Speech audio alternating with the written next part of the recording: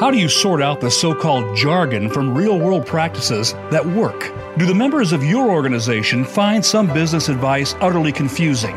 Welcome to the 2020s Enterprise with Sam Holzman. In this program, we set the record straight and in terms that people at any level of business and technology can understand.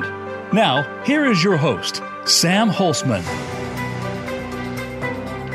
Welcome to this edition of the 2020s Enterprise, and today's topic is cybersecurity. And for those of you that are thinking that this is only for large organizations, we're going to actually be talking about cybersecurity from large organizations, small businesses, and you and I, because it really affects all of us, and there's all sorts of things that are going on that we're going to suggest is going to be pretty relevant to all of us starting this afternoon, and of course going on for probably the next decade. It's going to be a little bit of an issue for all of us for decades. And I say a little bit, I'm trying to be a little bit funny here because I do think that this whole thing is going to get worse. And in my little brief on this particular topic, cybersecurity, I said in the intro on the website, it says, are you wrapping your automobile key fob in aluminum foil? And I said rhetorically, Sam, of course not. I'm not paranoid. Well, if you think about something like that, and most of you that you have, if you have a generally new car, let's say in the past 5 years, you've got this wonderful device, this thing that sits in your pocket. And as you approach your car, of course, the car door opens. You can push a little button on your dash panel, and then the car starts. Just think about that for a moment, and think about what you're doing. You're transmitting an electronic signal. If you can transmit that electronic signal to your car, that means that somebody else may be able to capture it also. And this is what we've got to start thinking about. Now, why do I say wrapping your automobile key fob in aluminum foil? It's because that is a computer that you've got in your pocket, actually a mini computer with lots of information on it. And so we have to essentially start thinking about not paranoia, but the technology and the unintended consequences of the technology that's out there. This is really what this is about. So again, whether you're a business organization, a technology professional, or you and I as innocent citizens walking around, we got to think about these things. Do you need or know about cyber insurance? Yes, there's something now called cyber insurance. That should give you an indication that the evildoers are out there. Now, I'm not big on big government. If any of you know me pretty well, you know that's not me. I'm not big on insurance. I'm just mentioning that there is an industry out there now that has recognized there's some issues that are out there. What are your rights if your personal information is released by a third party? Think about, you're sitting there innocently, and all of a sudden, your bank account or your password or your Target card is breached. You didn't do anything wrong, yet you're the one that has to clean up the mess, essentially, that's there. Why? Why is that? Just as a note, in my office that I'm doing my broadcast from, we did not have electrical power for 5 days. And this was a huge issue. As I was preparing for this broadcast, I was wondering whether or not I'd have to go to another studio because of that. And I found out that for the lack of not having electrical power for 5 days, I'm entitled to $25, not a day or an hour, but for that total time, if I fill out this 3-page form. I didn't do anything wrong. I didn't decide to put the electrical lines above ground near trees. That was the utility company to save money. So think about those types of things. You're innocently using your credit card. You're innocently using your bank account. You're innocently using Social Security numbers, your social media and things like that. And there is some kind of a breach, a hack going on, and you and I have to clean up the mess. It doesn't make any sense. Do we need an agency? I'm not big on government here at all, and standing it more, that investigates independently these issues. What about facial recognition? How do you feel about that? I do have a couple of computers here that use facial recognition, and on the iPhone, it uses facial recognition. Not sure. And by the way, both of those can be breached. I've shown it to other people. They looked at me and they were shocked. Even with 3D scanning, it's a little bit more difficult, but a lot of these aren't that sophisticated that's there. What about supply in your supply chain? You've got 8, 10, 15 companies, if you work in an organization, that are all part of your supply chain for whatever is being supplied to your organization. Any way along the path there, if there's an issue when it comes to technology or cyber or software, any of those, if they're not 100% in alignment, is going to cause an issue.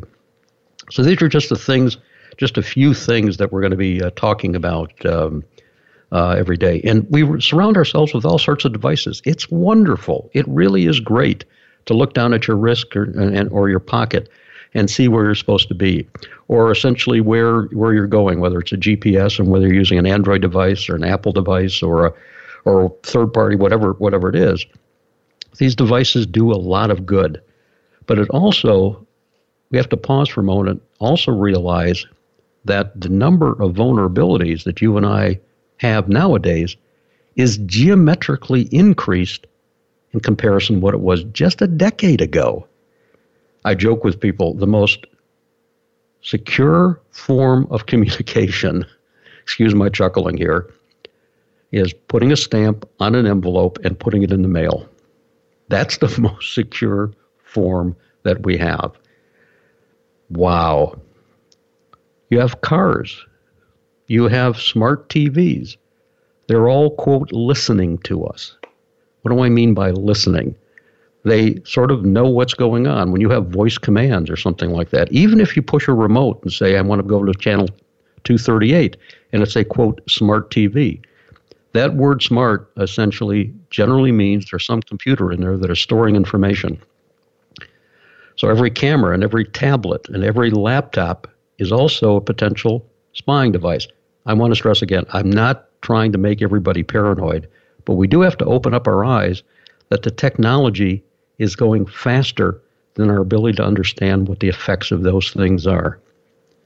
Even if we're alone, miles from the nearest human being,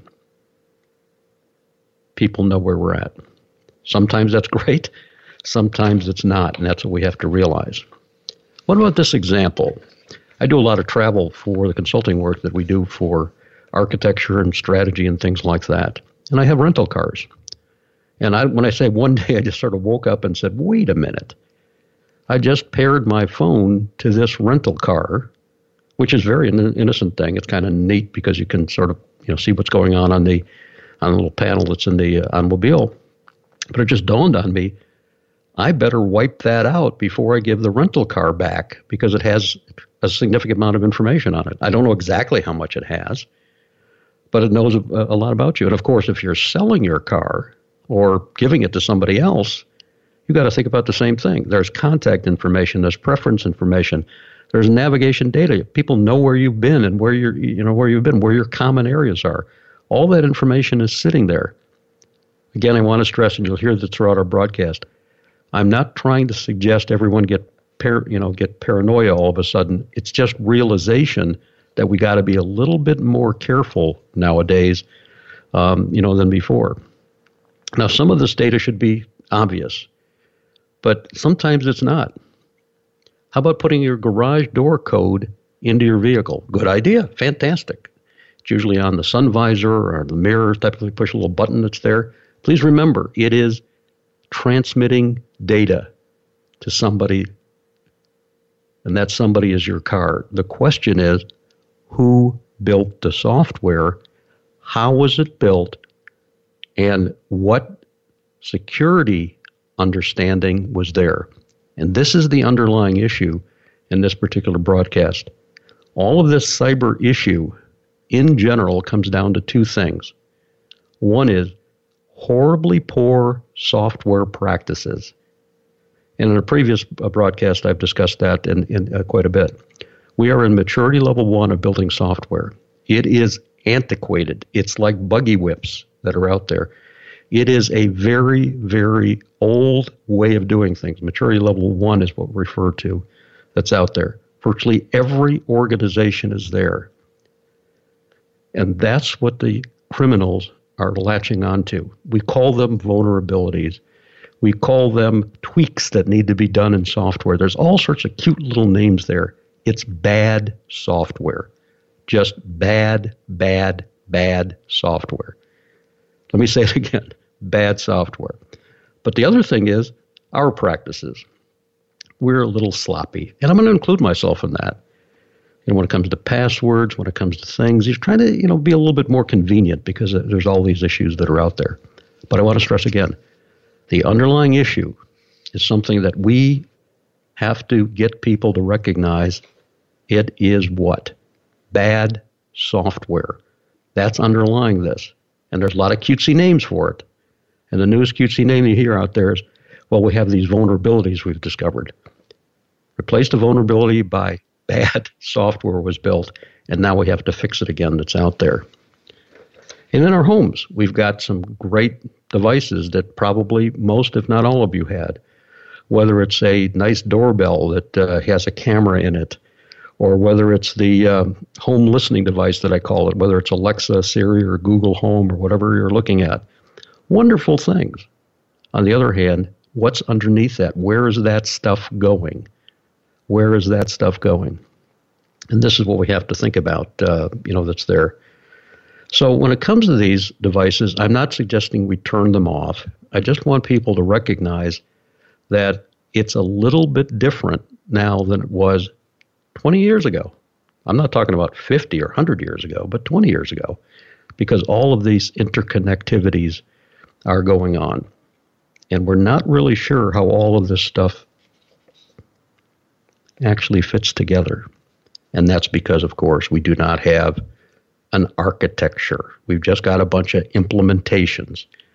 We've got this attached to this and this attached to this, and we call it Internet of Things or connected devices or connected universes or connected this and connected that.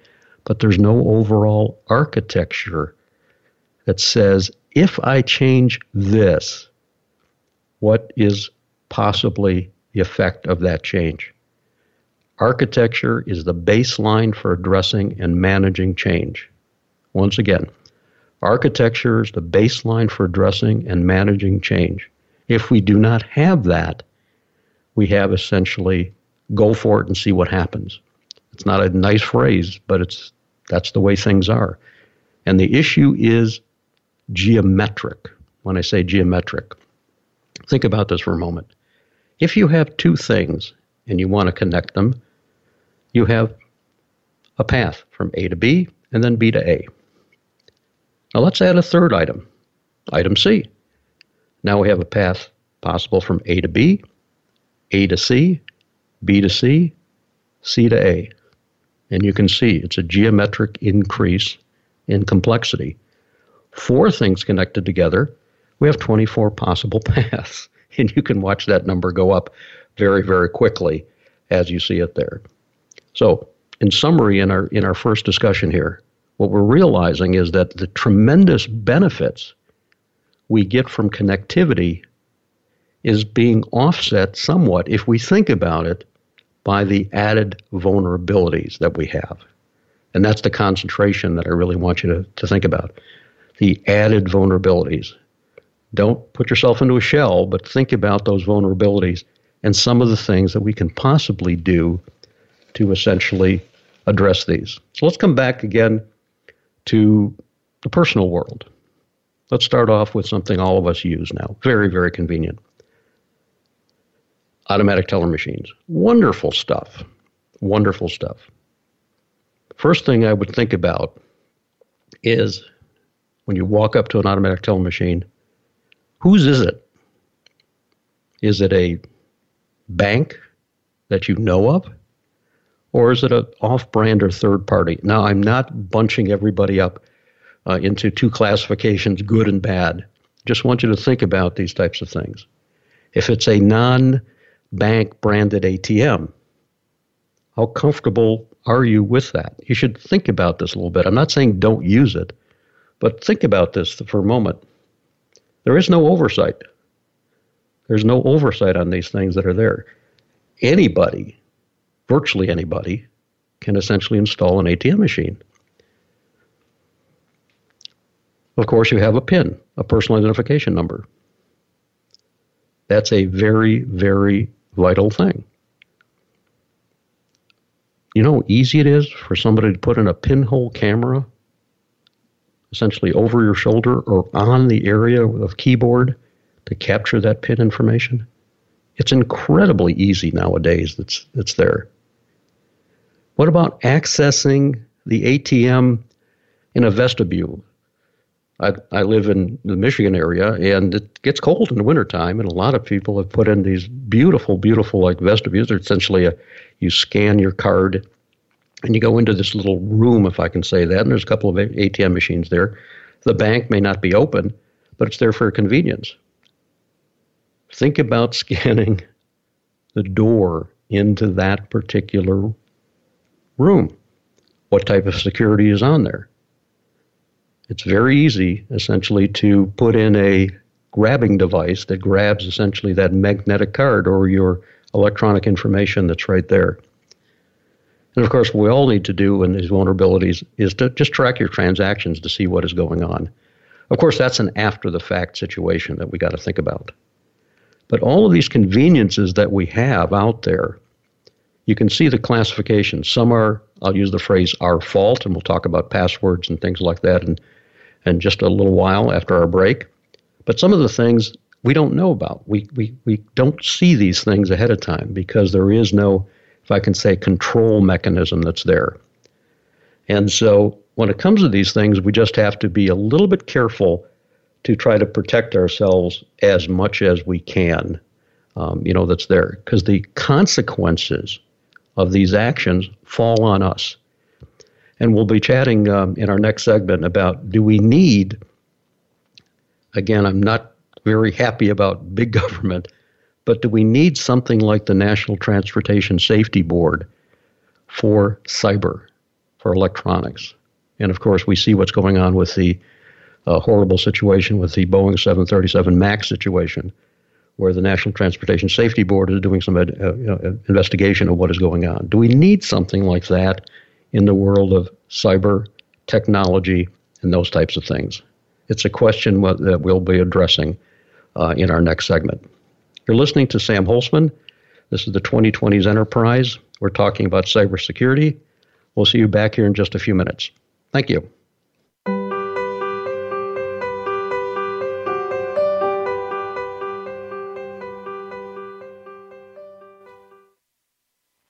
Is your organization in the internet age when those around you are moving into the information age? Are your hallway conversations filled with words and phrases like blockchain, AI, VR, cloud computing, and micro this and that? Are you interested in bringing some method to the madness? Then talk to us. Through years of consulting with clients all over the world, the Pinnacle Business Group and Architecture's Center of Excellence have developed an understanding of what makes a consultant-client relationship work. And this understanding comes to every engagement.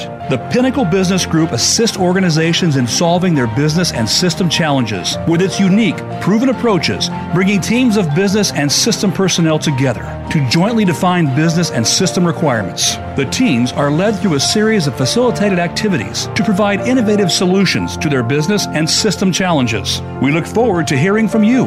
Visit pinnaclebusinessgroup.com.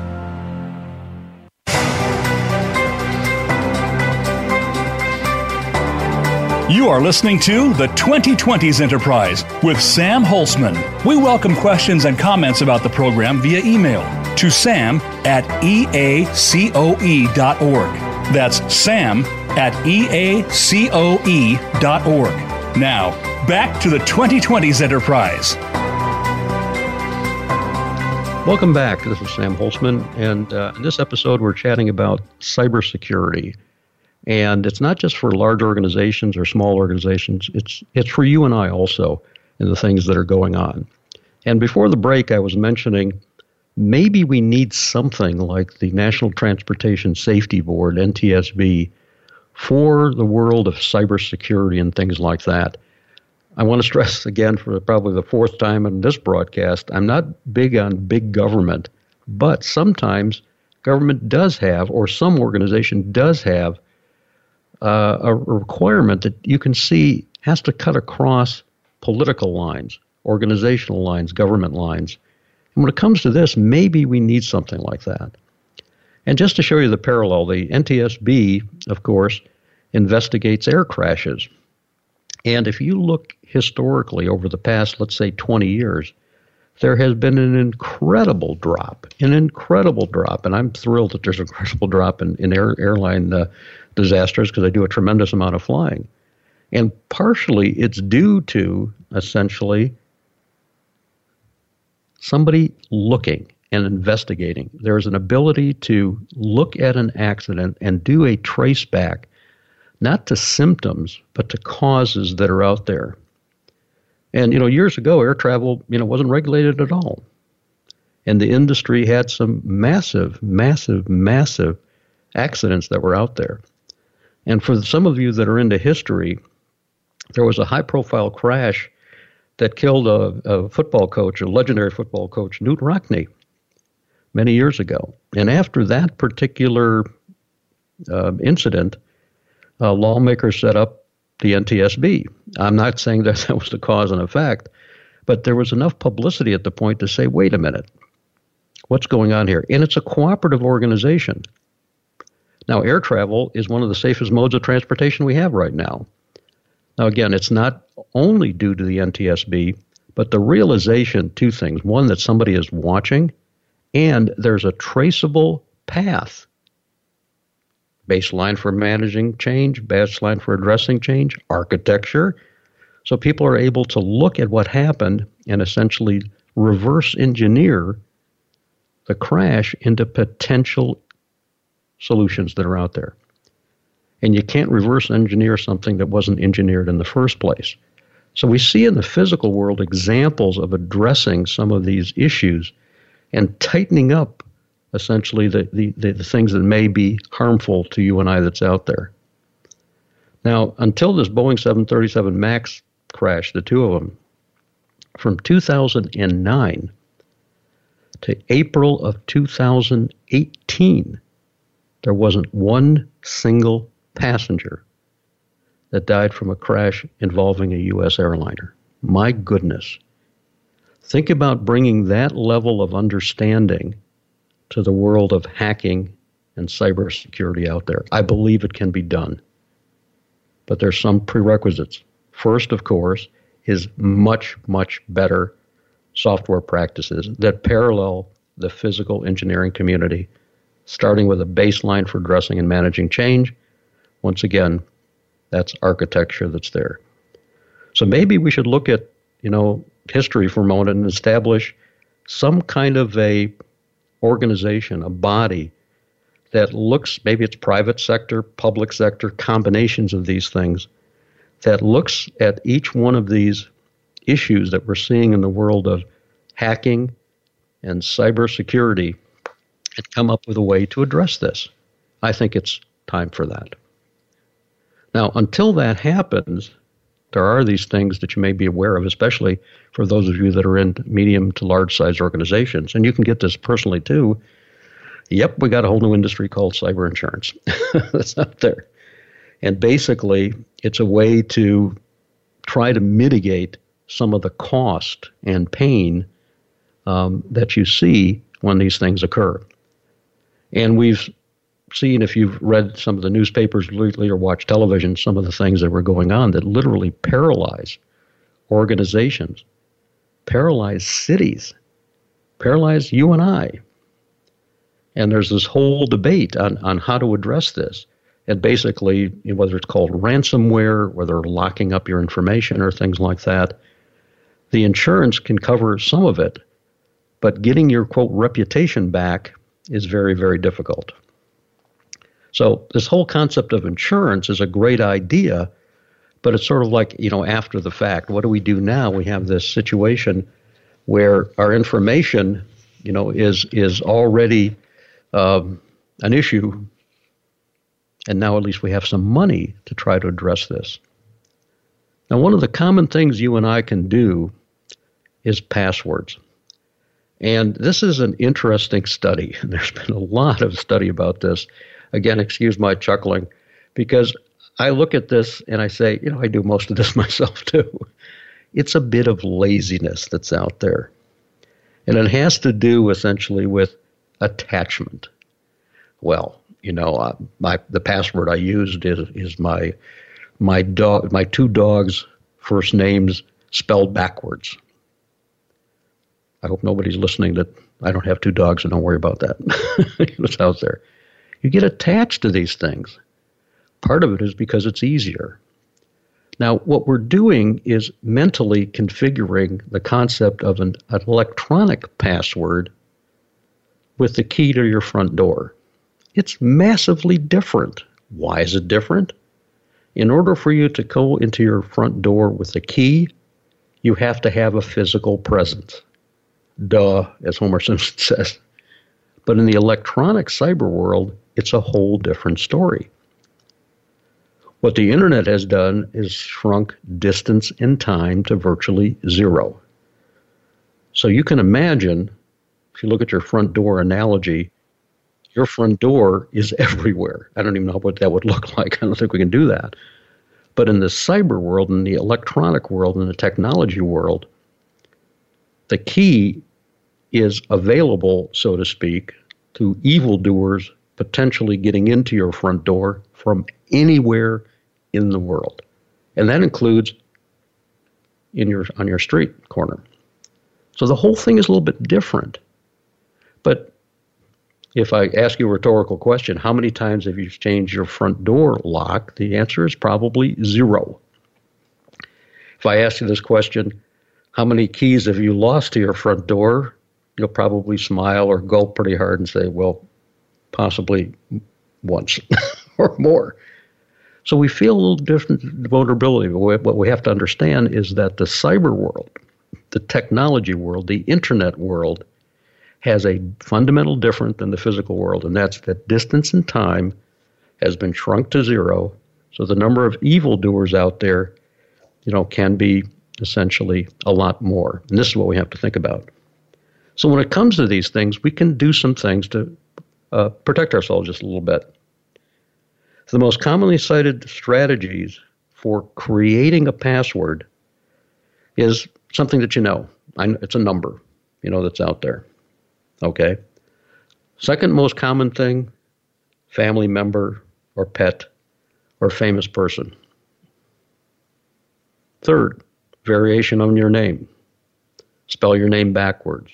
Last name, first name, last name, maybe your middle name, those types of things that are out there. This is a common one that is getting cyber professionals very concerned. And it is essentially the site name followed by a number like your birthday. So AOL 612 or Google 612, something like that. Same type of vulnerabilities that are out there. Once some evildoer gets that information, then you're all set. Now, I want to stress something here before we go forward. Some of you may be saying, Sam, I have nothing to protect. I don't have to worry about this stuff. This is like nuts. I just need the convenience. Please remember what I'm trying to stress here. It's not the amount of money. Sometimes, of course, to some of us it is. It's the life-altering situation that occurs if you've ever experienced one of these attacks. And it doesn't matter what your economic or socio status is. Your life is turned upside down for days, weeks, months, and sometimes years until you get things back together again. People take mortgages out on your name. The least protected, it has nothing to do with how much money you have. Yes, sometimes people go after very wealthy people. But what a lot of the cyber criminals have found out is those people have posses that take care of their security for them. So it's easier to go after people like you and I. Because this is the most vulnerable situation there. Now, what do people say about, I just don't have time. I just can't, I can't do this stuff that's there. Because it's say, you know what, this is good enough. Fascinating phrase, good enough. Good enough in whose judgment that password that you have there. And there's a lot of sites out there that really help you out, password managers and things like that suggest those. And if some of you have looked at some of these password managers, you sort of see, and it'll choose a password for you. And if you look at the password, it almost looks like a set of randomly chosen letters and numbers and symbols. Well, there's a reason for that. Random numbers and symbols, the more you have, the more difficult it is to essentially figure out what's going on there. Some people say, you know what? I'm just going to keep doing this until something happens because it's too much trouble to change, right now. Or the other one is I don't like change. So when it comes to passwords, we have to think about these types of things. And I do use a password manager, and I do two things. One is the password manager that I use actually suggests to me some of the vulnerabilities that are out there. I've got many sites that I use. And this piece of software that I bought to manage these passwords sort of did a scan of all the password and suggested, for example, you're using the same password on 27 different sites. Perhaps you should do something about that. Did I know that I had 27 different sites using the same password? Yes. Did that number hit me in the face when I saw it? Yes. Am I going to do something about it? Yes. Have I done something about it completely yet? No, but I'm going to. In other words, now I have a metric that says, here's my possible vulnerabilities, that are out there. And of course, the other one that's going on there right now as far as cyber world is this concept of facial recognition. And boy, again, we have a dual-edged sword here. I love it on my phone, and I have a computer from Microsoft, the Surface, that has a camera in it that does facial recognition. It's very, very, very good. It's very comfortable. On the other side, we're finding more and more controversy, and I don't have the answer about who is looking at that information and what is there. And so we are in the middle, essentially, of this situation. And some studies were done, and one of them was published in the Wall Street Journal just a while ago, about how do people feel about this facial recognition area. This really surprised a lot of folks here. So questions were asked, well, how do you feel about facial recognition at a retail store? Over 50% of the respondents said, I don't like it. Now just think about that. You're walking into some store that you don't own, that you're going to spend some money at. And we have to recognize if there's a high theft rate going on in that particular store or something else, you and I are paying for it. The merchant doesn't pay for it. It comes back to us in the cost of merchandise. And yet over 50% of the people said we shouldn't have facial recognition in stores that's there. How about identities at airports? There's, of course, a whole big debate going on in the United States right now about what questions you can ask on citizens' papers and things like that. And so how do you identify essentially people at the airports? And so facial recognition there. One of the airlines that I use quite a bit is Delta Airlines, and they have fingerprint and facial recognition to make it easier for you to get on the airplane, or those types of things. Is that good or bad? I'm not making a judgment. I'm just saying, well, as the phrase goes, it depends. We got to think about it. Okay. How about in public arenas? I'm a big University of Michigan football fan. On Saturdays, there's 110,000 people in Ann Arbor in the stadium. What if somebody's standing on a roof, some not evildoer, but good people, scanning the 110,000 people looking for potential criminals or people that are evildoers? How do you feel about that? Well, don't know yet. What about in schools? Ways to get in the door that are out there. Okay? And basically, what happens with that information? Law enforcement, should they have this information? Well, we all know politicians, no. But law enforcement, interesting question. We're not really sure. You see how all of this situation is loose right now because it's new things that you and I are dealing with. Okay? And what about personal privacy? Once your face is scanned, so to speak, who's doing what with it? And what's the purpose there? So all of this has to do with, again, the world of communication through the internet that unfortunately was never engineered. It just evolved over time There is no baseline for addressing and managing change. This is where we are right now in the world we're in. It's uncomfortable, and we have to recognize there's some things that you and I need to address until this gets better in a decade or so. And it's going to take a while before the industry recognizes that it's all broken, and blockchain isn't going to fix it, and multi-factor authentication isn't going to fix it, because the underlying software, the way this stuff was built, is the issue that was there. We just had the 50th anniversary of the Apollo 11 mission, and there's been some fascinating numbers out there. I believe I have the numbers right. I may have this a little bit wrong, and I apologize if I do have these numbers a little bit wrong, but I think they're pretty close.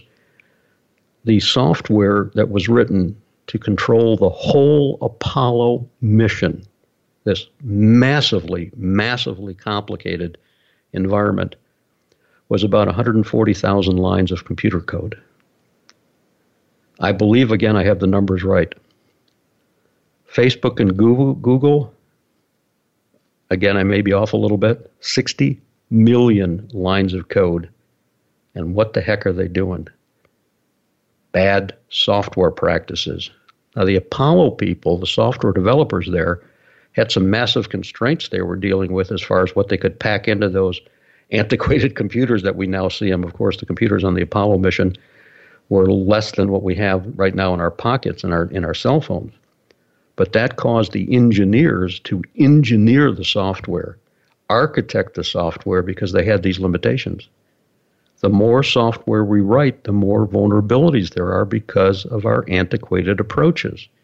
So you can see why all of these approaches to technology are causing us issues. And again, the phrase that I'm using to encompass all of this is cybersecurity. And within that cybersecurity world, two areas. One, the software practices, and the other are the vulnerabilities that you and I see because some of the things that we essentially do out there. So in just a few minutes, we're going to take a break, and we're going to go into our last segment talking about cybersecurity. And what we're going to be talking about there essentially is just a little bit of an understanding of how much our audience knows about this and things that you should be aware of, and sort of some of the things that we should look at and what the effect of these types of things are to you and I. Because some of these numbers are going to be quite startling. So you're listening to Sam Holzman, 2020's Enterprise. We're talking about cybersecurity. We'll see you back here in a few minutes and talk about, let's see how much you know about cybersecurity and give you some hints moving forward. See you back here in a few minutes. Thank you.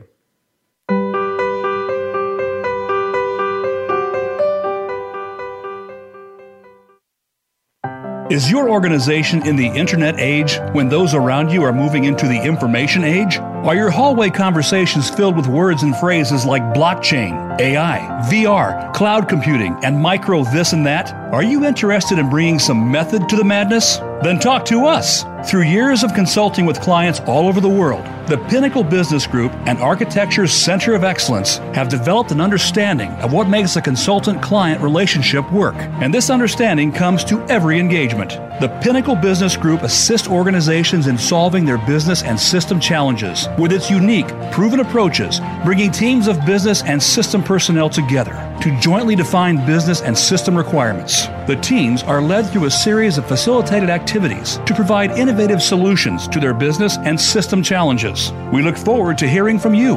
Visit pinnaclebusinessgroup.com.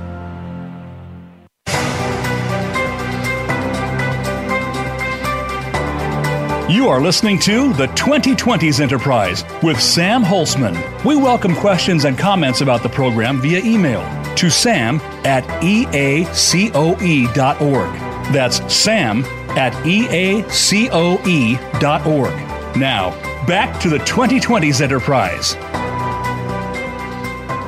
Welcome back. I'm Sam Holzman, and we're chatting in this particular episode of the 2020s Enterprise about cybersecurity and things like that, and what you and I as citizens can do. And if some of you are small business owners or CEOs or chief information officers, some of the things that we need to think about and look at in this new world of essentially the vulnerabilities that are out there. But if some of you think that this is a new topic, I'm going to take you back a few years. Anybody remember Julius Caesar?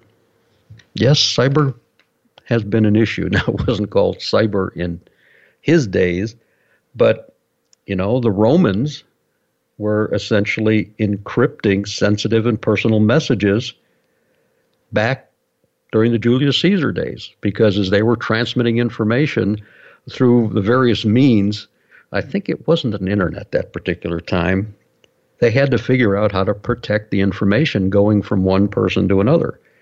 And they had a simple cipher. It's CIPHER. They had a simple approach that they were using. They're essentially shifting letters of the alphabet a certain number of places, and then essentially at the other end, they were giving people that, if I can use the phrase, that key, and says, if it's an E, it's actually a B. If it's an D, it's actually an A. So they shifted things over so they could decode the messages. So this activity of trying to protect information hasn't occurred just recently, but has been around for a long time. But that should give us pause, that we've still yet a way to not figured out a way to essentially protect all of us in different ways. And now, enabled by the internet, it seemed to become more common. So I just want to give you a little bit of a background to refresh your memory. And the reason for this is I'm going to guess that as I go through this list, every person listening to this broadcast has been involved. When I say involved, has some vulnerability in one or more of these. Let's start off in 2003. And this is not to pick on any company. I want to make sure that this is clear. I'm not picking on any companies that are out there. I'm just giving you sort of a synopsis of what's going on. Back in 2003, Target department stores. And the estimate at that time is there were 40 million debit and credit card accounts that information may have been exposed to. 40 million. 2014, Sony, if you remember that. And the person that made that one famous was Sylvester Stallone. He said, hey, wait a minute. As well as thousands of employees there, okay? Dating back decades, information was compromised. And the FBI blamed North Korea. I love when I hear this. Well, it's their fault. Let me stress again. They were the effect of the cause. And the cause, again, I hope I'm not sounding like a broken record, I may, is bad software practices. Yes, somebody essentially took advantage of that vulnerability, and it's easy to point fingers. You see, it's their fault. I love it when some people say, there's a pothole in the street, and somebody puts a sign next to it and says, pothole. Okay, that's really helpful. Thank you for giving me that information. Why don't you fix it? Well, that takes time and costs money. Office of Personnel Management, that one was a big one that people heard about in 2015. It goes back to 2014, actually. Personal data, 21 million Social Security numbers that were exposed, out there. Equifax, oh boy. I'm still feeling the effects of that. I know that I get messages all the time about things that they're doing to sort of help me out there. That's 2017. Now think about this. This is a company that monitors and holds all your credit information, and 143 million names, birth dates, addresses, Social Security numbers were compromised. Wait a minute. This is the company that's holding our information that got hacked? By the way, if you want to get money and you want to rob something, you rob a bank, because you know what's in a bank? Money. So if you want to get people's personal information to do evil things, this is a great idea. Where are you going to go? You're going to go to my house or your house? No. You're going to go to Equifax or TRW or TransUnion, some of the other ones that are out there. They got all this information out there. Is anybody paying attention? Is anybody paying attention out there? No, because the consequences are close to zero. fining somebody $500 million. Just think about this last fine that the federal government put on Facebook. I have nothing against Facebook and Mr. Zuckerberg and everything else. What is it, $5 or $6 billion? That's a pimple to those people. That's not doing anything. Don't do that again. So this is what we have to recognize, because the upside potential to all of this is astounding. Yahoo, 2017, incredible.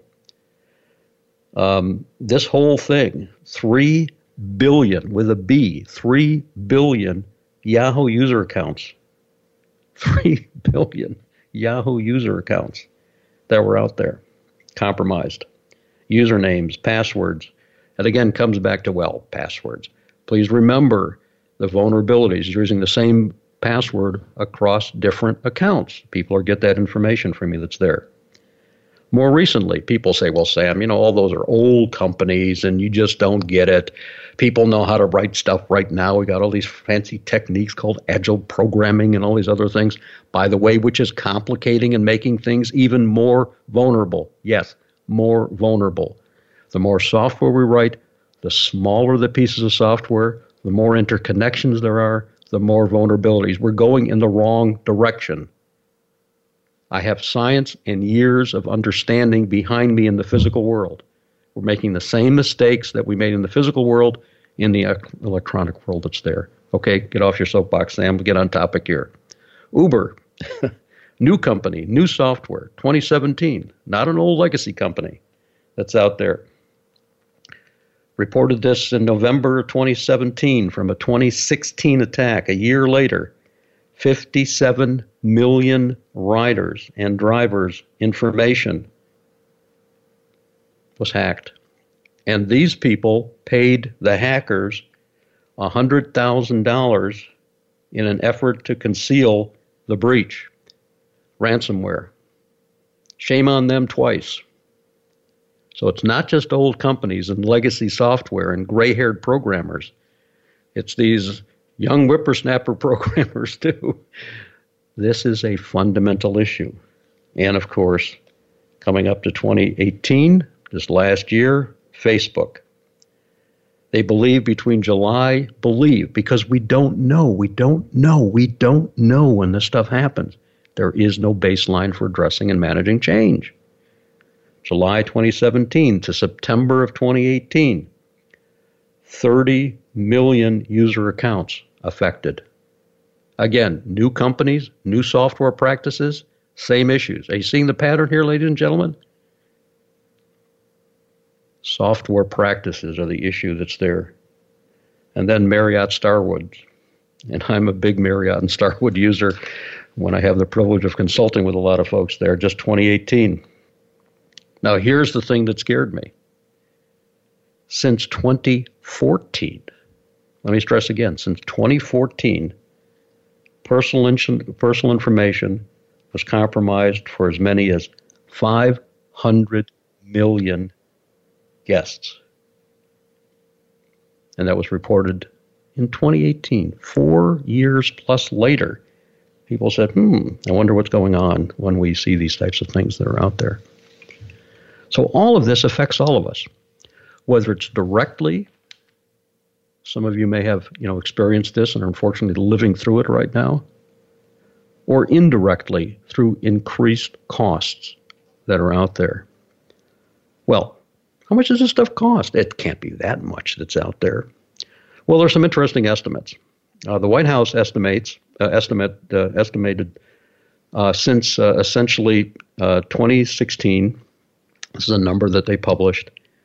$110 billion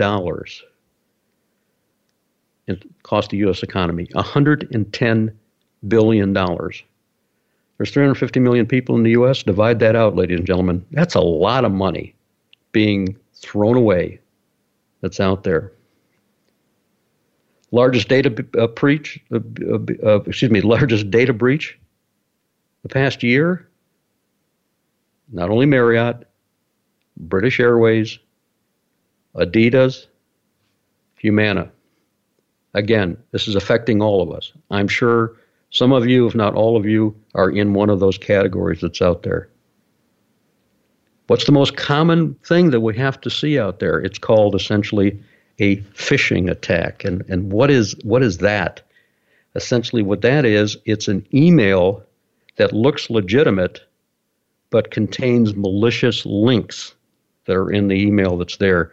And that's to trick people essentially to reveal their credentials, that are out there. So instead of I'm just giving an example. I'm not saying this is what happened. Instead of spelling Marriott Marriott, they spell it Mariott or Marriot. It just, your brain just skips over it, and it takes you to a site that looks legit, but actually isn't, that's out there. Okay? Now, this is what's fascinating. The community, is spending on cybersecurity products and services $124 billion a year. $124 billion a year. People say, well, it must be doing some good. Well, if we don't fix the underlying issue, it's just going to keep going up. The underlying issue, once again, is antiquated software practices. How many locks are we going to put on the front door? We're going to put 7 locks on the front door that's out there. Oh, what about the lock back there? Well, nobody uses that as far as we know that's out there. Okay? And the other thing we have to recognize is biometric data, facial scans, or fingerprints already are hackable. Let me repeat. The cyber community out there, the evildoers, have already shown that voice recordings and fingerprints can be edited to be tricked into tricking the detection software that's out there. Already we see the vulnerabilities, that are out there. Okay. And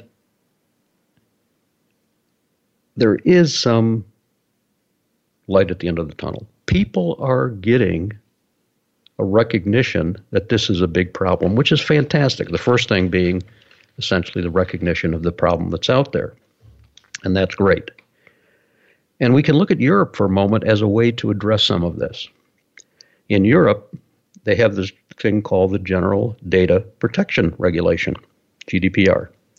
And it requires vulnerabilities to be revealed within 72 hours of an attack. Not 4 years, but 72 hours, with serious penalties that are out there. And what we have to recognize is that the energy sector, the healthcare sector, the manufacturing sector over the past 2 years, 90% of enterprises have experienced some kind of a cyber attack that's out there. So this is affecting all of us. So the concept that we're talking about here, again, is cybersecurity and things that we can do. There's 2 categories. One is you and I, as citizens, as individuals, as members of our enterprise or businesses, we got to be careful of doing silly things, having the same passwords all over the place, not looking for these various signs that are out there. Yes, we have to be very vigilant. That is going on. These are the things that you and I can do today to essentially help in this area, to keep the dollars away from the evildoers that are out there. The second thing we have to start looking at, for those of you that do have technology organizations, we got to start looking at software practices that are recognizing the vulnerabilities that are out there. And it has to do with the ways that we build software. And what we have to recognize is the software underlying all of this, whether it's security software, whether it's blockchain, whether it's cloud computing, all is built essentially on a very, very fragile quicksand base. Got to change those software practices that are out there. So on that happy note, sorry for this particular episode being a little bit of a downer, what we're trying to do here is to get people to recognize cybersecurity, cyber issues are all things that we are affected by. Got to take some action in 2 areas, one personal and one software practices. Thanks for listening. This issue of our 2020's Enterprise was around cybersecurity. Please reach out to me if you have any questions at sam@eacoe.org, sam@eacoe.org. See you next time. Have a great day.